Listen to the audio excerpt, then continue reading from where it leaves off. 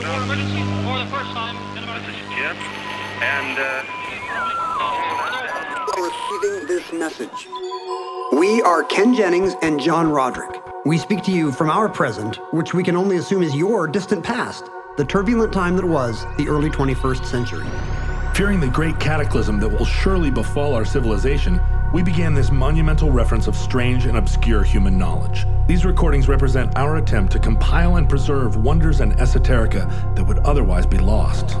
So whether you're listening from an advanced civilization or have just reinvented the technology to decrypt our transmissions, this is our legacy to you.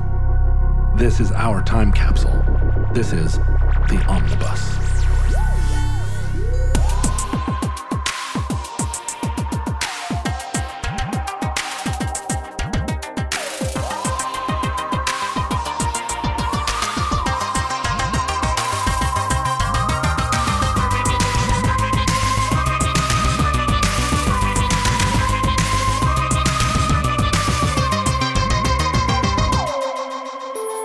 You have accessed entry 524.JB1808, certificate number 34620. George Bush's crack dealer.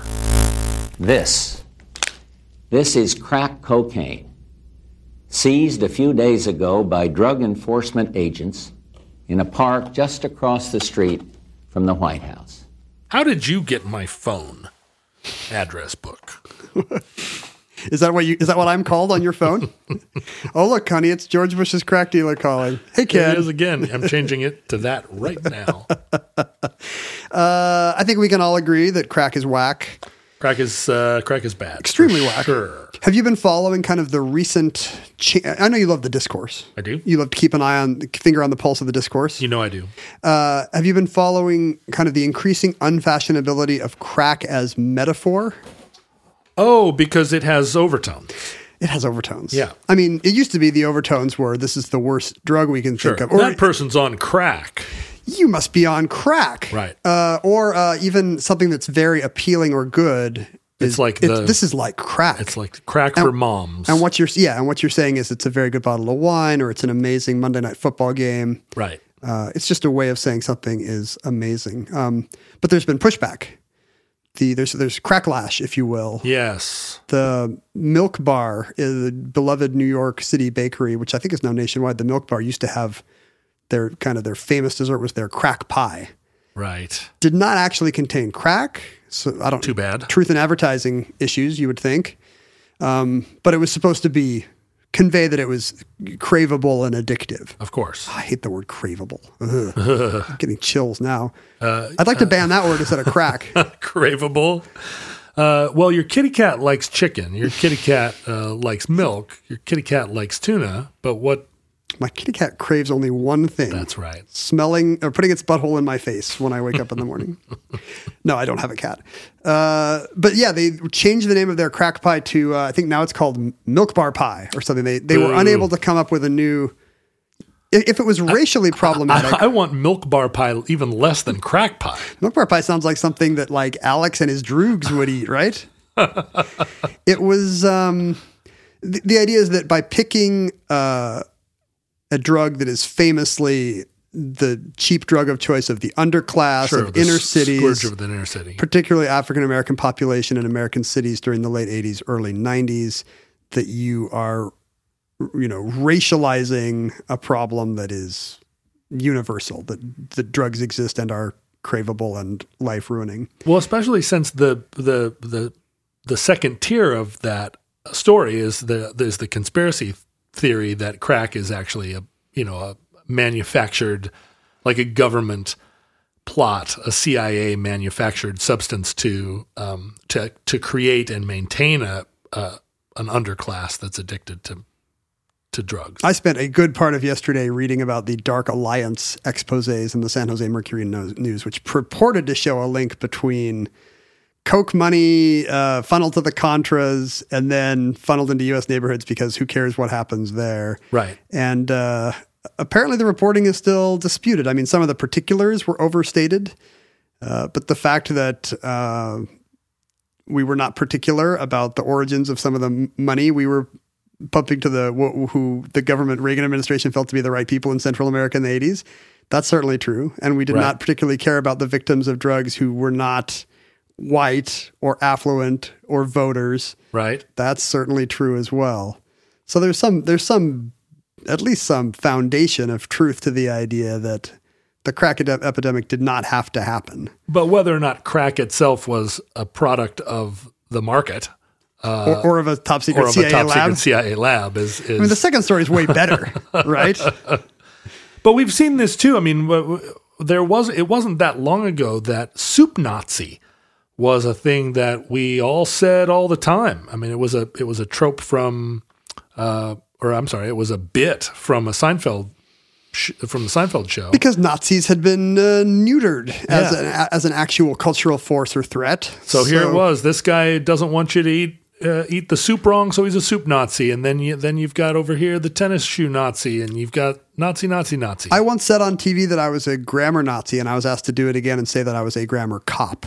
Grammar cop. Is that right? And was that because of the sensibilities of daytime television, or had the trend already turned?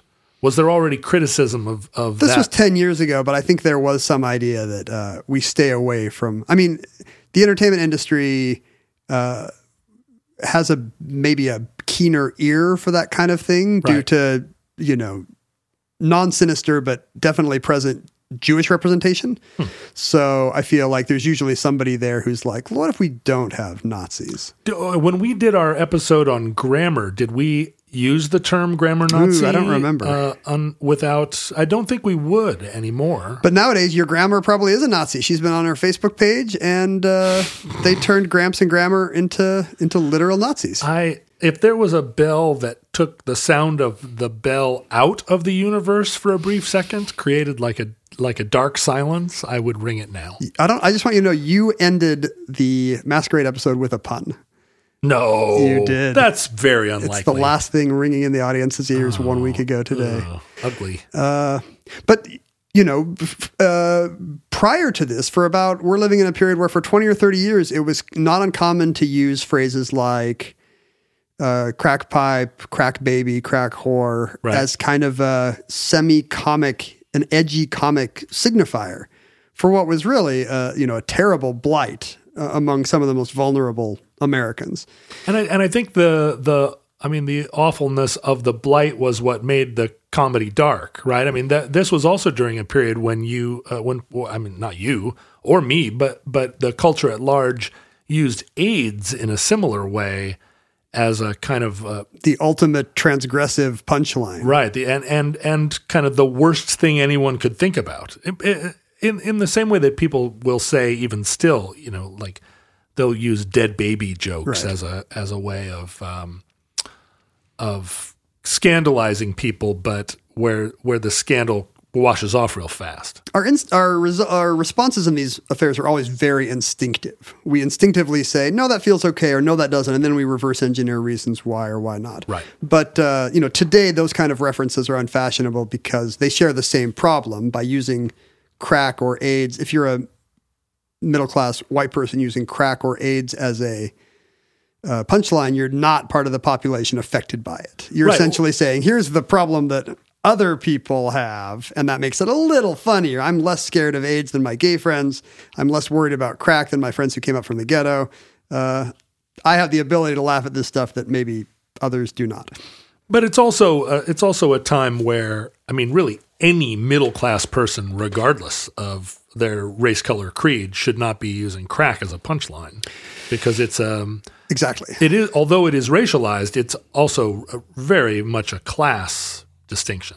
Sure, and you can see that today, where there is a kind of a similar drug crisis affecting poor Americans, but this time it's largely exurban and rural whites. Right. And the opioid epidemic is being treated, you can tell by its name, as an epidemic, as a heartbreaking problem of addiction, and it's not bound up with all the signifiers that we remember from the crack era, which was crime and blaring music. There is a lot of crime association, and I think the one thing that we forget is that the moneyed liberal class of the coastal cities really cares very little for poor white Americans either. Right. But the people putting up the billboards and doing the ad campaigns, you're exactly right. It's not that it's so amazing to be an oxy addict today. Right. But I've lived through both eras, and the differences are striking. Yeah, and meth being a kind of bridge drug, this is your face on meth type of thing.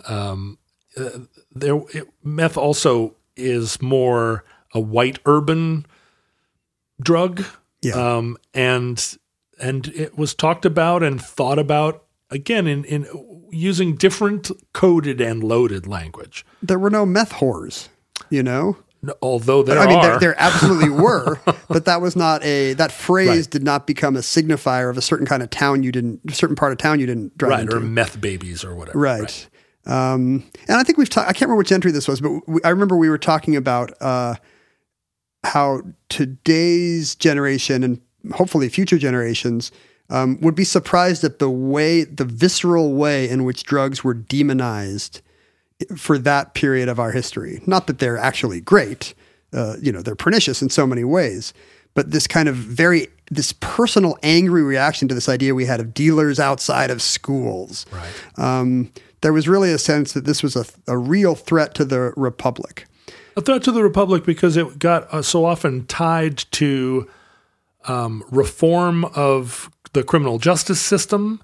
It got tied to the social welfare net for political reasons, right?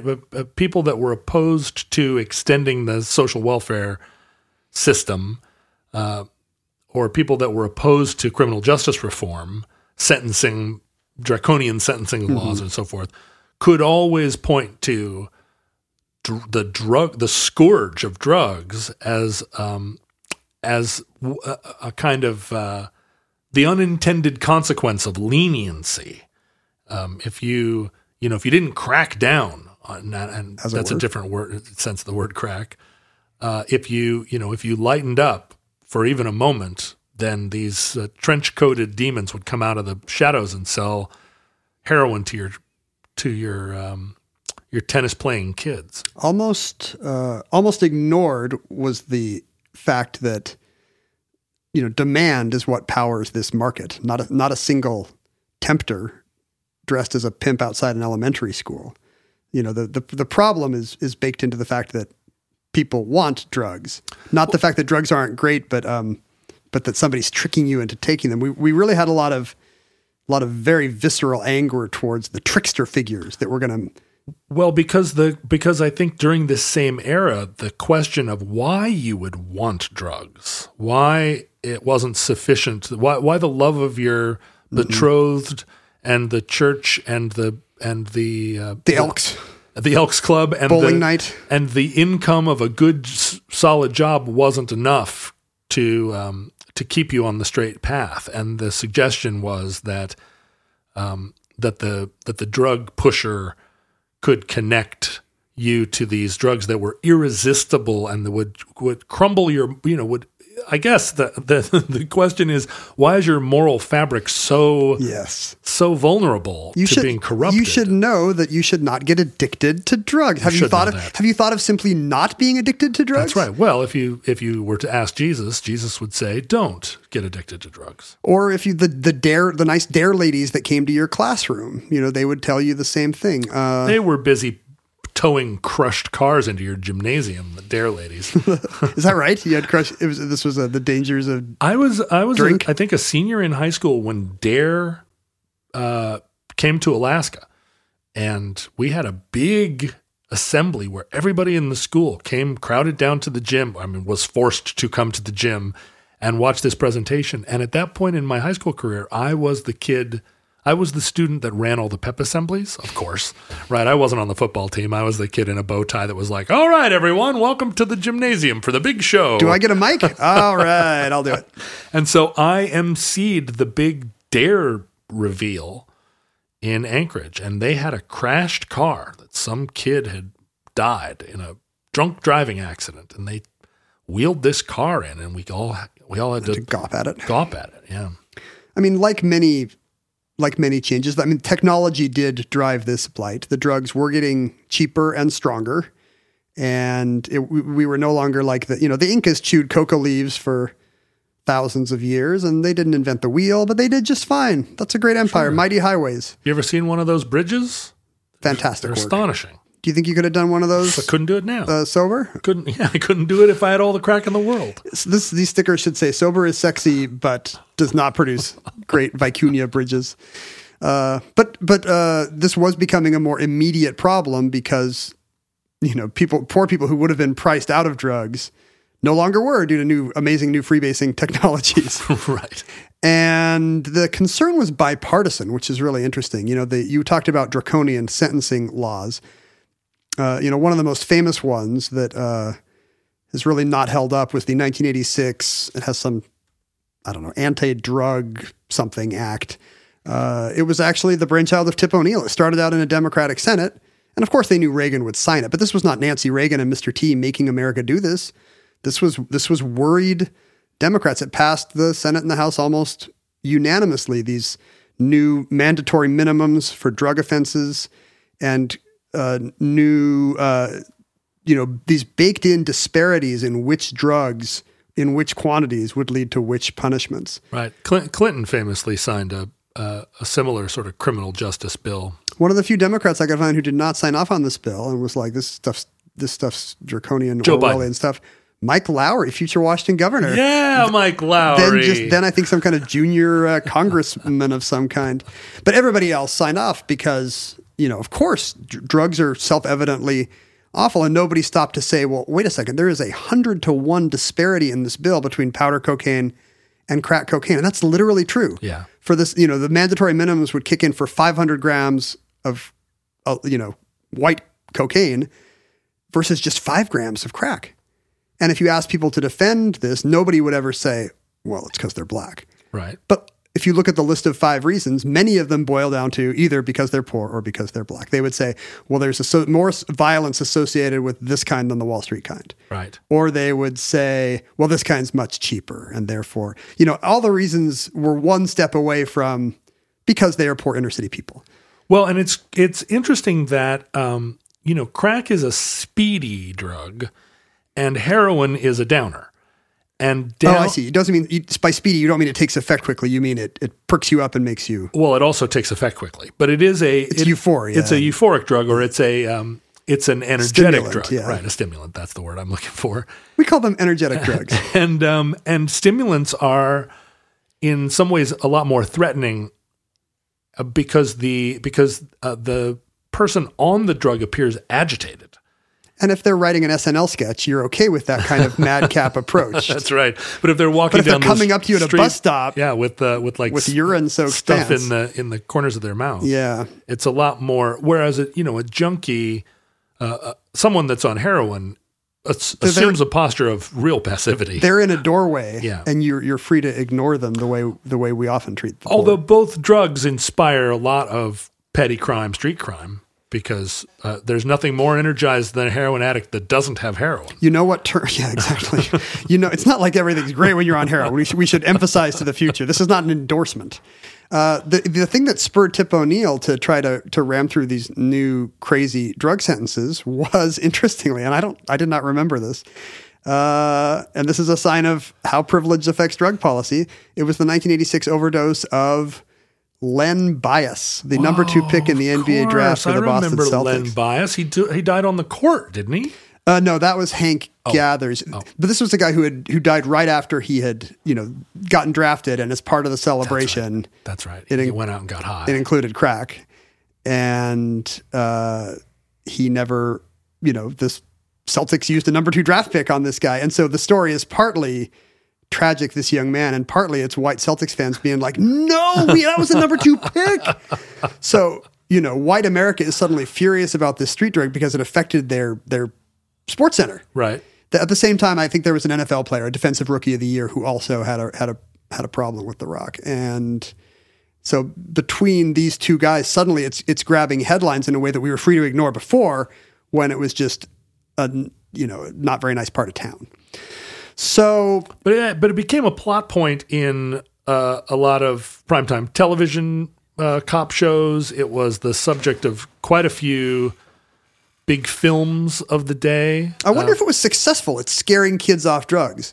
Because a joint is not scary, but, crack's kind of scary. The fact that we other it and the people who use it, I wonder if that was effective at all in at least in middle-class elementary schools. Well, I think crack and the associated money that crack dealing generated and the extra police, the police war that went along with the crack era, the prison overcrowding, all of that fed the rise of gangster rap as that is the life that is depicted in the life of the high rolling drug dealer. So you're not squeamish about crack because now it seems kind of glamorous and masculine. Well, and it's and the war, the sort of inner city war against the oppressive LAPD, that became a kind of a new glamorous Wild West to the white youth of the 90s. We accidentally made it seem fun by trying to dramatize it and make it seem like this terrible. Really, NWA came along and flipped the I was about to say, story. The CIA didn't do it, but the CIA created Eazy-E. That's right. And all of a sudden, it became it was a new Wild West. So in this climate, nobody batted an eyelash on September 5th, 1989, when George Bush, the first President Bush, George Herbert Walker Bush, Bush 41, having taken office from his predecessor, President Reagan, just 10 months before. So addressed America on primetime TV on all three networks, plus Fox, maybe? Who knows? Maybe was there Fox in 1989? I guess there was, just but it then, was, right? yeah. Maybe Fox was still showing Married with Children. But on the other three networks, plus on the MacNeil-Lehrer Report, George W. Bush is sitting behind the Oval Office desk, and no one bats an eyelash when he says, all of us agree that the greatest domestic threat facing our nation today is drugs. Wow. All of us. Can you imagine if a politician said that today, that obviously America's most existential threat is crack? It would seem crazy, not because we have a worse drug epidemic than ever, but just the myopia of thinking nothing is more serious now than the drugs are coming for our children. Especially since there still was a Soviet Union at that point in time. I guess he does say the greatest domestic threat. Oh, I see. Okay. So let's get it straight. So he's not saying it's worse than the Bolsheviks. Right. But he is saying it's worse than any number of other social ills. Government corruption. Sure. It's worse than rapacious capitalism. Pollution. It's worse than deregulation of the banks. Well, I think none of those would even be on his short list. But there were a lot of, like AIDS and a ton of other things were really worrying America in 1989. And it just goes unquestioned that worse than any of them is King Crack. And then he reaches it down and, with his really not ready for primetime Bush robot hand. He holds up a little bag. This is crack cocaine, seized a few days ago by DEA agents in a park just across the street from the White House. Wow. Was it also a weapon of mass destruction? Exactly. Yeah, this is the era baggie. The era of visual aids in Republican politics. It's always a little bag full of white powder. Today it's bipartisan and it's a State of the Union thing where you're like, Obama says, oh, go ahead and stand up. And, some little league coach stands up. Right. And now this guy, he lost his home to whatever, rising sea levels. Right. And now this lady who lost her savings to the savings and loan, And you get a car and you get a car. It really is the Ellen and Oprahization of the State of the Union. But this is maybe the first time I had ever seen this. I remember this speech. He had crack, and the thing that was supposed to shock us was that it had been bought in Lafayette Park right in front of the White House. There it is. It's not just something we can say is in the bad part of town anymore. Right. These are your kids. Your kids that are hanging out in Lafayette Park. Across from the White House, as you do. And so this made quite an impression on America. But the funny thing about a visual aid is it's just catnip to the press. People will want to follow up on the concrete example. Right. It's a narrative. Who bought that where? How did George Bush get crack? Right. Should he have that? Maybe George Jr. was like behind the camera and kind of sniffing and rubbing at his nose a little. And he's like, what is that? And so the Washington Post started to investigate the strange story of where this crack came from that George Bush just produced from a a secret drawer of the Resolute desk, apparently. Thank goodness for the Washington Post. We knew it had not been in there since John Tyler or whatever. Where did Slow this come news from? day. So within a week or two later, the Post prints an expose of George Bush's crack. In fact, almost everything about that statement had been a lie. It had not been seized by DEA agents. It had been purchased for $2,400. $2,400?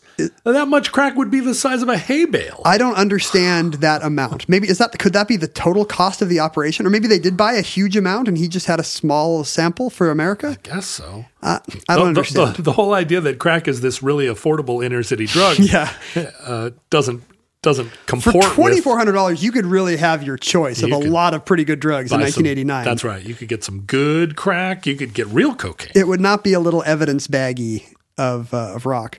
But not only that, it had not been seized across the street from the White House. White House speechwriters really badly wanted this to be the case. They wanted that visceral idea that just feet from where the president of all people is addressing us, people are buying and selling crack all the time. Did they send Josh Lyman over there with a $20 bill and see what he could scrounge up? They sent some of the spies that are normally sitting around the reflecting pool passing notes to each other and doing dead drops and pretending to feed the pigeons. It actually did turn into a Justice Department operation. Somebody from the Attorney General's office was tasked to ask the DEA, do you have anything going on around the White House? And this got forwarded to the Park Police.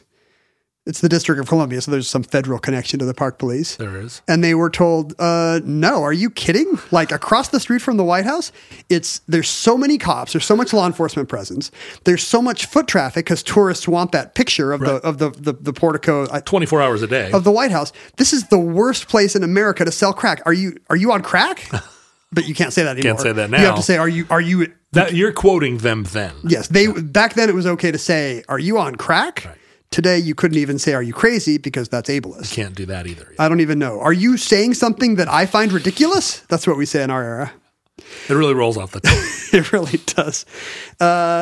And so DEA agents were dispatched to find crack that could plausibly be said to come from as near to Lafayette Park as you can get. Right. So on August 31st, we're now less than a week before the speech, an DEA agent named Sam Gay is tasked with getting the president some crack. Probably the first person in America, but not the last. Right. In charge of supplying the president crack. And as later came out at trial in the years to come, what ensued was a comedy of errors, where Sam Gay later had to testify about this. The first drug dealer he found did not show. Oh, it didn't show. I mean, the thing about drug dealers he is made an appointment? they are not reliable. Well, he had to make some phone calls because nobody was conveniently selling drugs, despite the premise of the speech. Let me give you a little color commentary. That's what I love. What was in your Dr. Pepper that just got in your mouth? The pop top of my Dr. Pepper fell into my Dr. Pepper. Oh, interesting. This is my not crack because you can't say that anymore. But in 1990, I lived in Washington D.C. Oh, and where did you buy crack? In 1990, I smoked crack.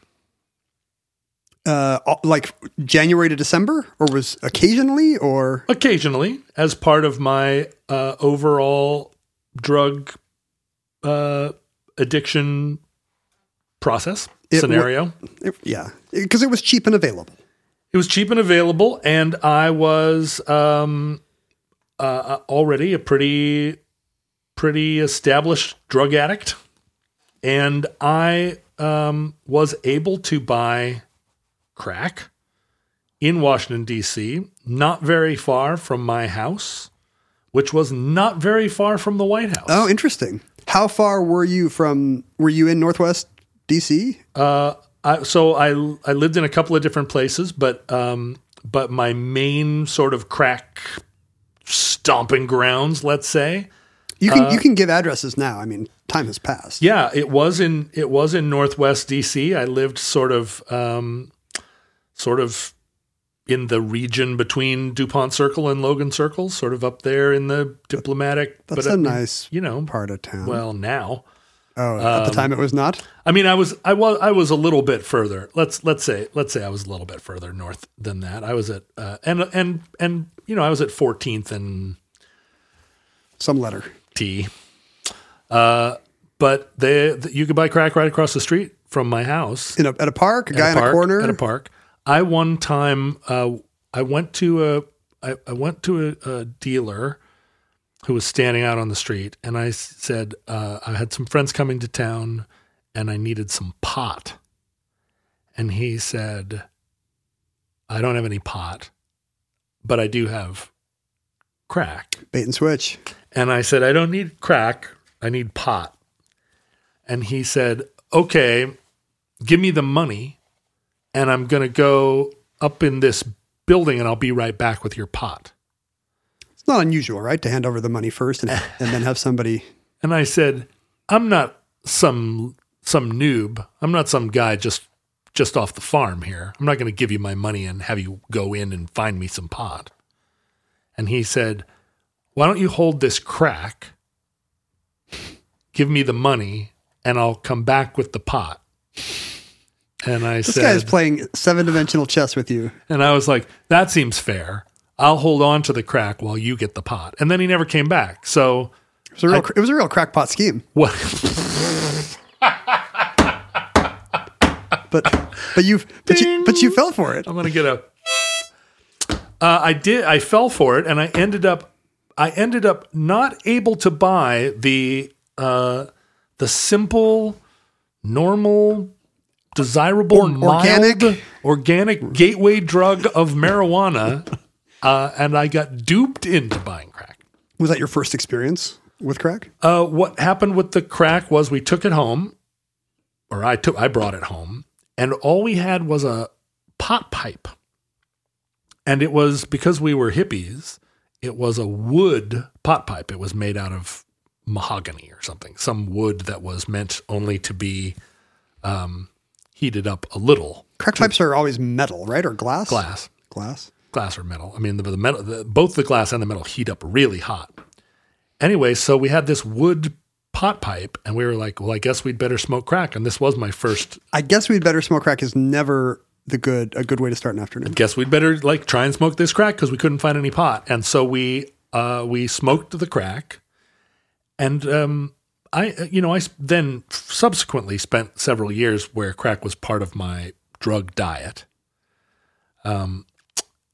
But at this point in time, it has a very surprising effect. It's very immediate, and it's euphoria is maybe a understatement.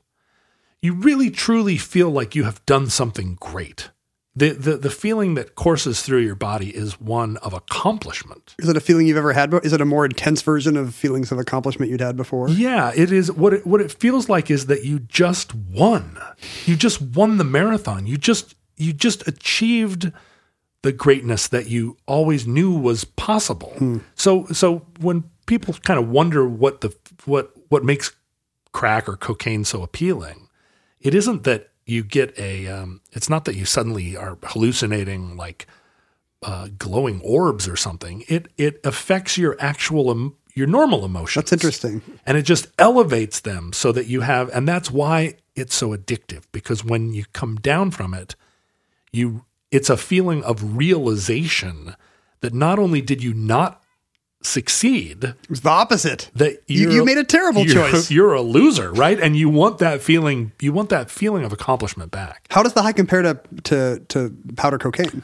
It's much more intense, much more immediate, much more and much briefer.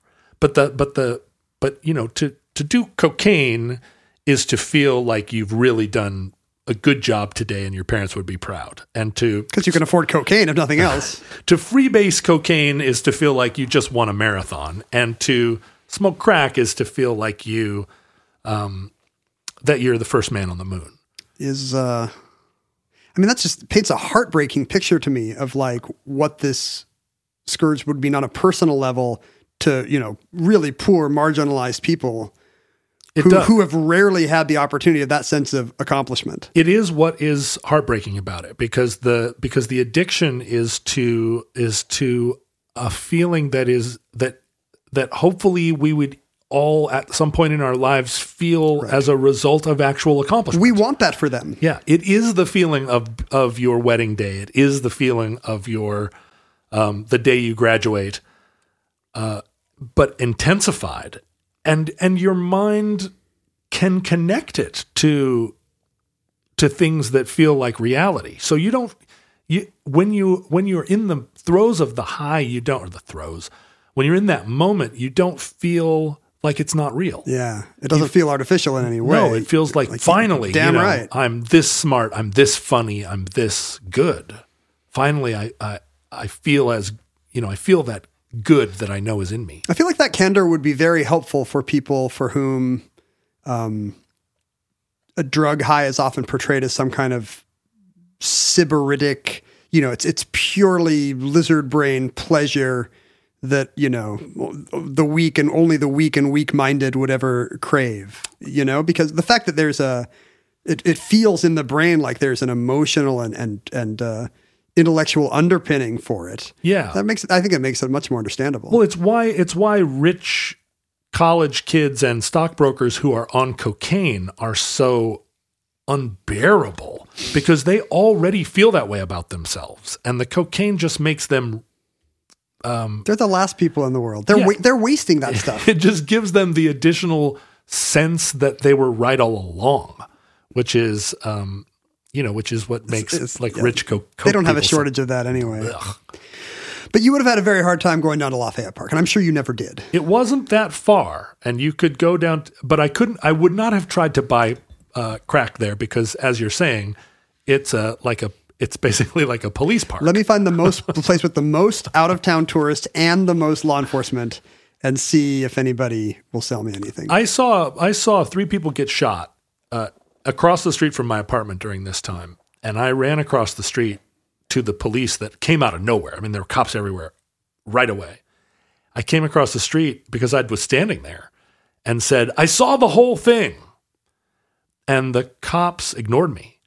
And I kept walking up to different cops saying, "I was standing right there. I saw the whole thing." And one of them finally turned to me and said, "You need to get out of here. Do you realize that you're standing in the middle of a park where there are now 400 people, and you're saying, 'I saw the whole thing'? The one white guy in this whole park, and you saw the whole thing? What did you see? 3 black guys? Go home." Yeah, you don't want to be in the middle of whatever the drug grudge was that started this. That's right. And I looked around and I was like, "Oh, what did I think? I was going to solve this crime?" I was like the McGruff, the crime dog. Yeah, it was like the great middle class kid that was slumming it Encyclopedia here. Brown grew up, and he is going to solve your crack shootings. Yeah, I slunk away for sure. The cop wasn't wrong. So Sam Gay has a much harder time than you apparently did buying crack. Maybe he should have talked to you. Well, he was a freaking DEA agent. Do you think that was the problem? And he was making phone calls. Hey there, drug fellow. The D is for drugs. This guy should know. It's a comedy of errors. The agent that they put the microphone on, the mic malfunctioned. They had a cameraman trying to videotape the deal, and then a homeless person assaulted the cameraman, so they never got any. Well, wait. All they wanted was the drug. They didn't want it to be a big bust, did they? Didn't they just want a bag of drugs? Yeah, but I think they wanted the ability to prosecute the guy later. I see. So they wanted to make sure everything was ironclad. Of course. Of all the drug operations they're doing, this is the only one that's been specifically commissioned by the White House. Because George Bush needs crack. So after the first guy is a no-show, on the following day, September 1st, they end up calling, I don't know how they get this guy, just some guy from Anacostia. Apparently they went further than you would have had to. They call Keith Jackson, 19-year-old high school senior, who apparently they've been told by a friend of a friend of a friend can get them some crack. But you have to sit and watch Faces of Death with them. I don't know what the analogy is to that in the world culture, in Anacostia in 1989. Right. It's the OMTV Raps or something. And so they call this guy and they say, "Hey, for the story to be true, they need the buy to go down in Lafayette Park. So like, hey, can you come to that park across the street from the White House and then sell us some crack?" Are they giving him immunity? No. This is a sting operation. Sting. Oh, poor Kevin. It's Keith, and it really is a sad story. Poor Keith. I mean, I'm not going to say that Keith was just some innocent high school senior, but at this point, he has no record. Right. I mean, he's 19 years old. He's got a little crack trade on the side. He's slinging crack, yeah. but he's a guy without much opportunity otherwise. He's a clocker. And he's not the brightest, sharpest knife in the drawer. Like when they tell him where they wanted to meet, he says, "Where the f*** is the White House?" Right. 1600 Pennsylvania and Avenue. they give him the address, which, again, many American school children know. And he says, "Oh, where Reagan lives." Oh, he knew that.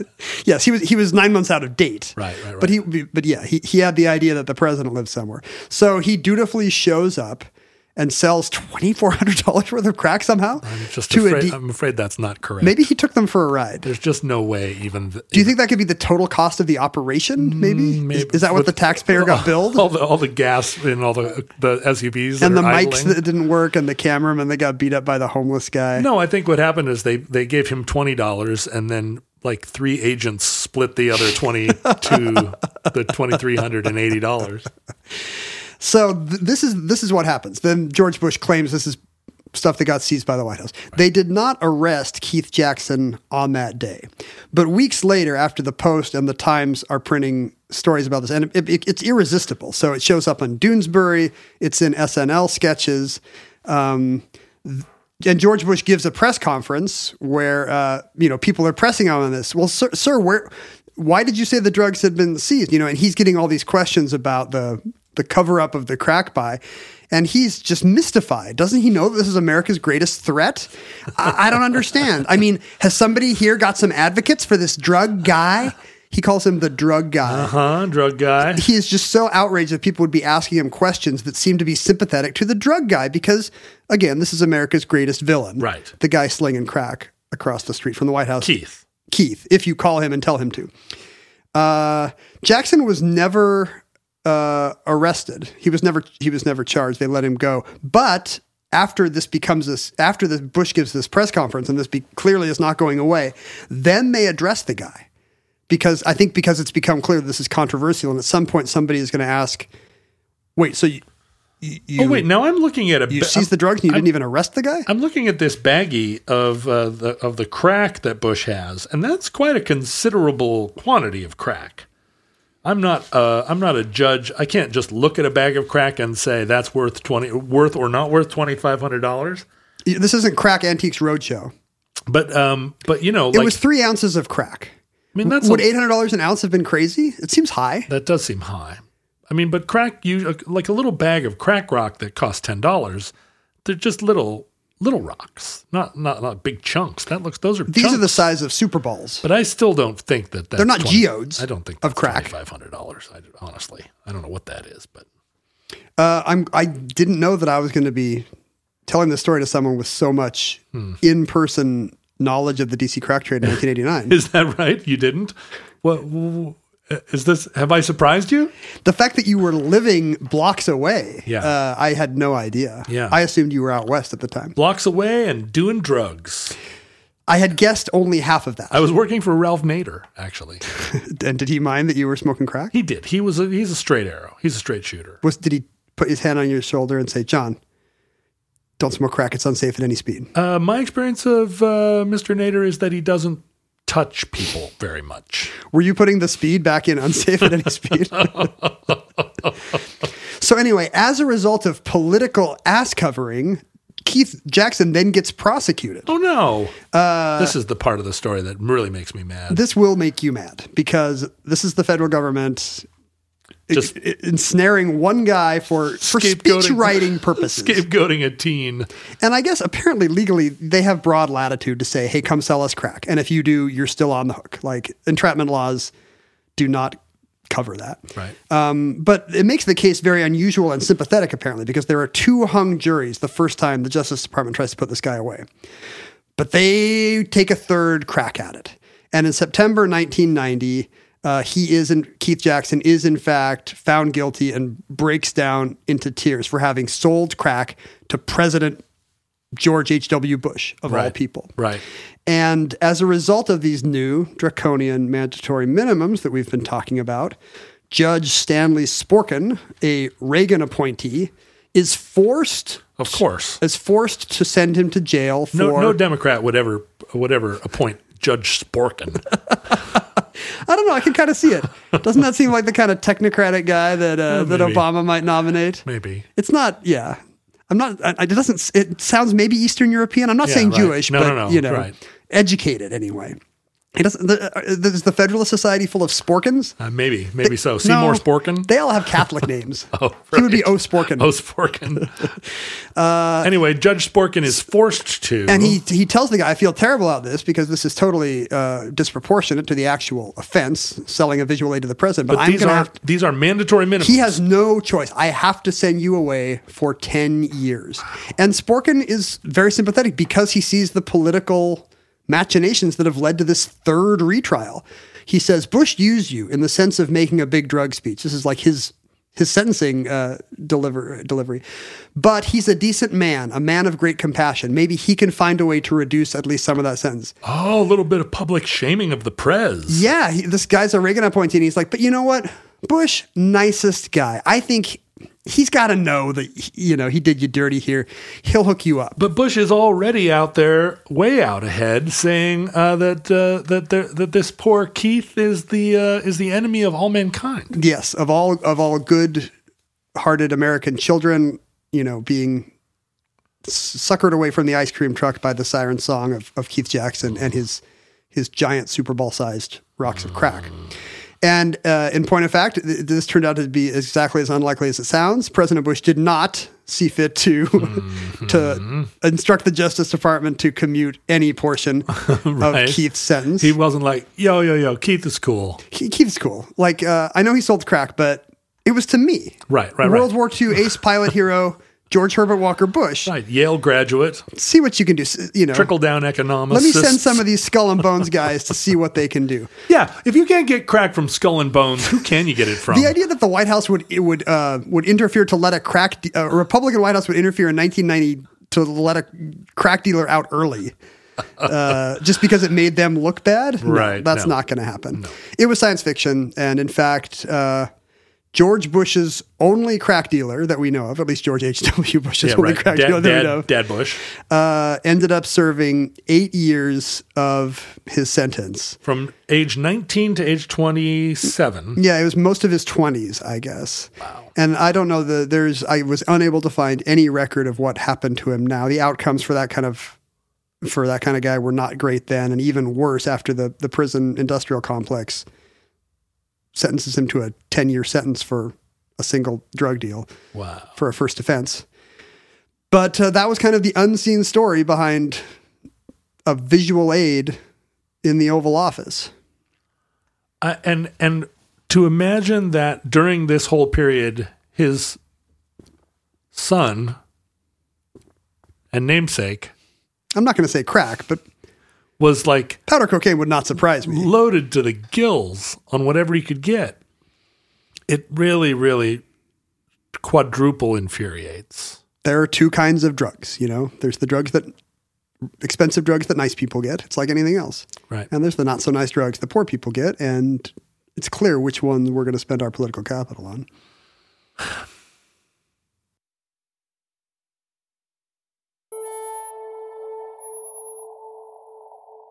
And that concludes George Bush's crack dealer. Entry 524.JB1808, certificate number 34620 in the omnibus. Futurelings, don't do crack. It's whack. I speak from experience that drugs are bad and that they end up doing you a disservice. You had a narrow escape. I was one of the fortunates who found a path to sobriety. And let me encourage you, if you are suffering from a dependence on drugs and alcohol, to believe that there is a way that you can put that insanity behind you. And one day perhaps have a podcast with Ken Jennings, where you sit in the basement and open weird letters from nerds around the world. Even straight edge Ken Jennings. Straight edge Ken Jennings that has never had a beer sits across the street or sits across this table from And tries to tell you crack stories. former crackhead and overall bad drug consumer, his pal John Roderick. So, But it is nice to see success stories, you know, that it must feel like a kind of slavery or compulsion. And it's not easy, but there is hope. you can, in most cases, recover from drug addiction if you have the humility and if you are prepared to do the work. It's not. It's never too late, and there are lots of people out there that want to help. So, in my case, let me just suggest that you find a 12-step program in your neighborhood. There is almost certainly one within a 15-minute journey from wherever you are listening to this program, and in fact, even long, long in the future, when the earth is just a smoking ruin, there will almost certainly be a 12-step meeting. You can probably find a meeting 500 feet from the White House. Oh, for sure you can. Over across the street at the Ford Hotel, there's got to be an AA meeting in the afternoons. Also, you can contact me directly at John Roderick on all social media if you want to talk about your process, because I'm always here to help. It's a lovely thing you do. It's a service you've provided to many people. I do try to make myself available to people that are struggling with drugs and alcohol, not because it is lovely, but because it is part of the gratitude that you need to maintain when you are able to. Does that help you with your sobriety? It absolutely does, because it's you do not achieve sobriety is not a thing that you. It's not a thing that you win, Yeah, and then you keep around. You really do have to maintain it, and part of maintaining that is to be ever mindful, because the appeal of drugs and alcohol, it dissipates, but it never. You don't. It's not a situation where you master it. You always have to think about it, and it's important because people helped me, right? You have to do that work in helping the next person that comes along. Well, we should thank the people who helped you as well. Yeah, we should. Not all of them made it, but but life is hard. People die. We don't usually say life is hard, people die in the middle of the email address part of the outro. Oh, that's right. You should email us at the While Omnibus there's still Project time. at gmail.com. And you should check us out on social media, and you should go to our Facebook page where the Futurelings will, after this episode, probably all be sharing their stories of experiences with drugs and alcohol, both positive and negative. Probably there are an awful lot of listeners that are recovering from drugs and alcohol because it's just in the nature of any group of people. And it's nice to talk about it and remove some of the stigma. It's important to talk about it. Yeah, it's never nice. I mean, you know what I mean? It's not like, hey, let's sit down and share the Let's reminisce. the time in your life when you were really struggling the most. You can mail us things if you have extra things at P.O. Box 55744, Shoreline, Washington 98155. I think you and I are going to fight over this. Somebody sent us a whip inflation now Oh, button. that's mine. Are you kidding me? Did we mention this on the show? Are we going to fight over Has it? the Ford administration come up? I'll pin you to the floor. I have it right now. Possession is 9/10 of the win button. It's right true. here. If you enjoy the show and want to support it, we accept your generous financial contributions at patreon.com/omnibus project. Go to our Reddit fan group where people have different things to say. Probably. Never been. Almost certainly. They always tend to be a little bit more prepared to, have direct talk. Well, go there and downvote them. That's what Reddit's for. Find the ones you don't like and downvote them to oblivion. And again, seek help if you need it. High fives all around. AA is the crack of recovery programs. Nope, you can't say Oh, You damn. used to be able to say that. Now you have to say it's the cream of the crop or something. It's not, though. It's not anybody's crack. Nobody wants to go to AA. You end up having to. Listeners, from our vantage point here in your distant past, we have no idea how long our civilization survived. We survived all the 1989 doomsaying about crack, but, it's like Russian roulette. What's next? We didn't. What's the next bullet in the chamber? What's the what is the backgammon of drugs that will be next that on the keeps horizon? coming back? It's going to be squeak. People are going to get addicted to squeak, and fortunately, I have kind of a lock on the squeak distribution networks here in the Northwest. I'm so high on Plank and Tip and Shrek right now. It could be, who knows what has addictive or hallucinogenic properties to future listeners. If they're electronic, if they're not organic at all, maybe nothing. Maybe they're robots who are sad that they cannot feel the highest highs and the lowest lows of. All they have to do is just, addiction. they just, instead of 220, they just have to run 221. Whatever it takes. I'm addicted to Mr. Mom. We hope and pray that the catastrophe that we fear the most may never come. But if the worst comes soon, this very recording may be our final word. But if Providence allows, we hope to be back with you soon for another entry in the Omnibus.